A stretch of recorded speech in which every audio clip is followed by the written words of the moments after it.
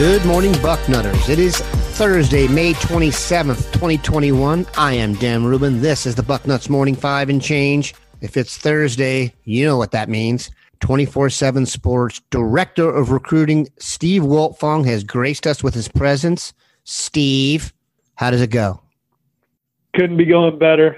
Sun's out, sending that down I-70 through Dayton all the way to Columbus. It's a race weekend here in Indianapolis. I don't know if anyone is coming this way from Columbus or Dayton to Indianapolis, as the capacity at the track is lighter than normal. So I'm actually expecting one of my better race experiences ever. I do like it when there is 250,000 people in there. Don't get me wrong. I like it when it's 95 degrees and the beer is pouring out of me as fast as it's going in. So I don't know what that's going to be like. It's going to be like 70 and sunny on race day with not even half the fans. It could be kind of a one-year pleasant aberration. If you do not live in Indiana or do not have a background in car racing, you cannot imagine how big of a deal the Indy 500 is. The high school in the area is called Speedway High School, I think. Isn't that true? It is indeed, and it's the largest sporting event in the country when it's rocking and rolling. Over 250,000 people normally come. Now, granted, there are people that come and they just party in the infield and do their thing, and they don't even see a car all weekend. I always kind of laugh at the Indy 500 fan, because I sit in the stands now. I used to be one of the infield goers, and you always hear a grumpy guy in the stands saying, "I wonder if they even know a race is going on." I just want to be like, "Look, brother, without the $50 that each of them paid to just be on the infield, to their $50 cover charge they paid to drink and party, you're probably not enjoying a lavish experience up here." Given what we just went through with the pandemic, I'd probably pay $50 just to watch people party in the infield. But I digress. Let's talk quarterbacks. Steve always brings us great knowledge when it comes to signal callers. We discussed the one 2023 quarterback Ohio State has offered, and that ship has sailed, Malachi Nelson out of California. You've been on the road. Actually, the road came to you now that I look at it. There was a quarterback collective event in Indianapolis recently. Please explain what that is and why a guy from South Carolina was up there kicking butt and what it means to Ohio State. Yeah, so the QB Collective is a camp or showcase or academy, depending on what they're doing. That's basically run by NFL coaches, so you got the Shanahans involved and so many offensive coordinators and quarterback coaches from the NFL are part of the QB Collective experience. Richmond Flowers is a guy who started it, former coach. He's a coach's agent now. And it's really a way to grow the game and teach quarterbacks how to play the position from the pro perspective. And there's on the field work. There's in the classroom work. It's a pretty cool deal. If you go to their website, Justin Fields is one of the guys on the cover. He was big into the QB Collective deal, but you got Mike Shanahan and Kyle, obviously, Sean McVay, Matt LaFleur, Mike McDaniel are some of the coaches involved. A lot of terrific high school coaches have been involved with the collective. Kyle McCord participated in the event. I don't know how many collective things he's done, but I saw him last summer at a collective event. But DJ Uiagalelei been part of it as well, and so many others. But I think it's a first-class camp where the kids learn a lot, and it's not.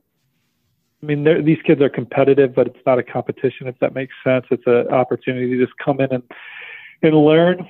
So this past weekend in Indianapolis was an event designated for 2024 and 2025 signal callers. And there's one prospect in Ohio State recruiting circles you should have on your radar, and Jaden Davis out of Catawba Ridge High School in South Carolina. He's got 7 early offers: Alabama, Georgia, Oregon, Penn State, South Carolina, to name a few. He's going to come to Ohio State's camp. He's been, him and his family been talking to Coach Dennis, and they're gonna hit some spots. They're gonna basically hit all the powerhouses in June. They're gonna go to Georgia on the 1st, Bama on the 2nd, Clemson on the 3rd, Oklahoma on the 12th, Ohio State on June 22nd, and then they have Penn State scheduled for July 25th. So, it'll be interesting to see if how well he throws, if Ohio State's ready to go on a quarterback this early in the process, but he's a guy that's on their radar. You got to see him in person. What's your vibe? Well, he's an athletic, competitive young player with a ton of talent. I've seen him a couple times now. He's already been invited to play in the All-America Bowl. I think he's got the right demeanor for the position. I think he's got all the traits. He's athletic. He's got a big arm. And I think that he's still got a lot of growing to do. Fair to say, though, that he is not limited to southern destinations? If you look at the travel and the places that he's going, they're going to go out and see some schools out of region. That's what I figured. Georgia's already offered, and he's going there on June 1. Alabama's offered, and he's going there on June 2. I think those are two programs that are already in a great spot. Going to Clemson on June 3. Clemson is the one school that is getting, they don't have to extend early offers. I wonder how much, we'll see how long that works, but they haven't offered yet, and it's working for them now. And then, Oklahoma on June 12th and Ohio State. So I think that just looking at their camp schedule, they already have an idea of what they're looking for in a school and who they're looking at.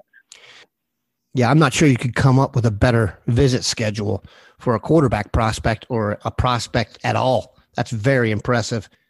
Was anyone else there that jumped out at you, or should we start talking about Dylan Lonergan? Yeah, I think we can move on to Dylan Lonergan. Ohio State's going to have a lot of quarterbacks in camp this summer. Jaden Davis is one of them. Dylan Lonergan's another one. He's a top-end quarterback in the state of Georgia, whose father played at Penn State. Dylan Lonergan's going to play baseball in college. Has a fastball that's over 90 miles per hour. So in between his baseball schedule, they've locked in several June camp visits, and one of them is to Ohio State.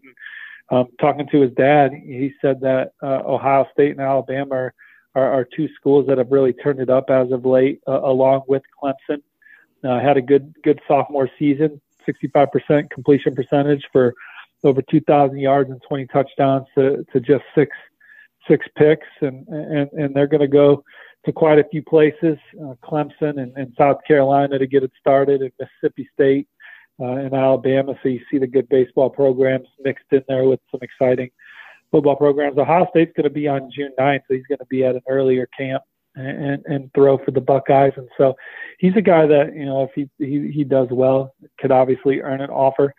I don't know if he's camping, but I think Dante Moore is a guy from Detroit King that you got to keep an eye on, an Ohio native that plays up in Detroit. That his mom still lives in Ohio, and he grew up liking the Buckeyes. Now that the process has started, he's gone to no bias towards the school. But Ohio State, I think, would be a player for Dante Moore if that's one that they choose to go on as well. A couple things have become very clear to me when it comes to recruiting. One, if Michigan is involved with the prospect Ohio State is going after, it usually means the kid is now from Michigan, and that's slightly an indictment of Michigan, and by slightly, I mean large. And if you need to know a reason why Clemson, Alabama, and Ohio State, and even Oklahoma are always in the mix for the national championship, it's because they are battling over the best quarterbacks every year, and these are the studs you need to win a title. We're going to come right back, talk about some more studs. We are back. Running back. Ohio State has a loaded room right now.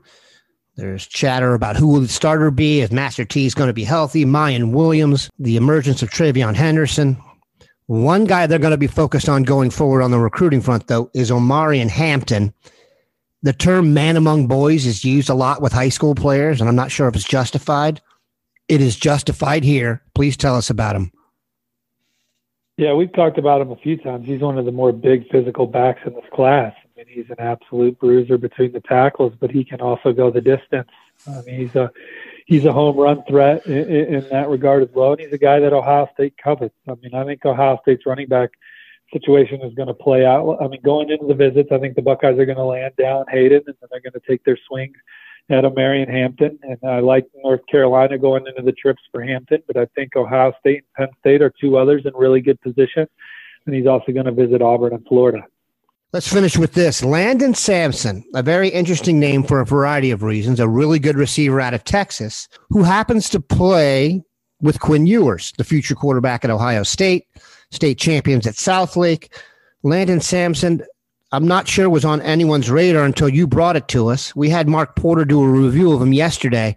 He's a very good football player. This should not be looked upon as just a guy they're getting so that Quinn has someone to travel to school with back and forth. And we think he's possibly got a future in Columbus. Tell us why. Yeah, because he's going to camp. And first of all, you look at him athletically, he's got an 11.04 100-meter dash time to his name, which means when he's done with high school, he'll be a sub-11 guy. He's over a 20-foot long jumper, so he's explosive. He's fast. You turn on the film, and he's routing people up, creating separation, doing things in a lot. I mean, they bubble screen him, and he erases angles running down the sideline. Obviously, he can take the top off. In the red zone, he can create separation and make plays there. Shows good hands. At Southlake Carroll, they run a pretty complex offense, and so he's a smart football player as well. And then obviously you add in the fact that his quarterback is Quinn Ewers, and they have a strong chemistry together. It's his go-to guy, and they've played a lot of football together. I think that Quinn Ewers is going to participate in the camp with Landon Samson. That's certainly going to help the young man too, I would think, having his quarterback delivering him the football. And I know that he's on Ohio State's short list of receivers that they're evaluating here as they try and fill out their receiver class. And I think that he's going to come to camp and earn an offer and then just doing this job for a long time. Guys that generally camp that have other good opportunities, and my crystal ball is on Nebraska for him right now, and he's going to take an official visit to see the Huskers the week before Nebraska's camp, is these seniors that camp at powerhouse programs, and if they earn the offer, they generally go there. They don't generally camp at Ohio State or Clemson or Alabama and get an offer and then say, thank you, I love everything about you, but I'm still going to go to this other school that offered me before you offered me. So if he's camping, I think he wants to earn it, and I think he wants to earn it for more than a feather in his cap. I mean, you look at a guy like Terry McLaurin, who went to Ohio State's camp a couple times. You got to remember, Terry wasn't a no-brainer recruit at that time. His stock really rose as a senior, but Ohio State offered him before he laid down those amazing testing numbers and all of that. He just came to camp and went to work and did everything he could to earn an offer. I think that Landon Samson wants to earn an Ohio State offer. I think he wants to play on that kind of stage in college football. And athletically, he's good enough. In the tape, he's got a lot of production. I mean, he's showing good concentration on the ball. He's winning in one-on-one situations. Just has good instincts in addition to the athleticism and the natural ability he has. If you put it all together, I think Landon Samson will ultimately be a Buckeye and play alongside his high school quarterback. We appreciate Steve bringing the knowledge. Have a good one, Bucknutters. Take care, y'all. See you on the front line.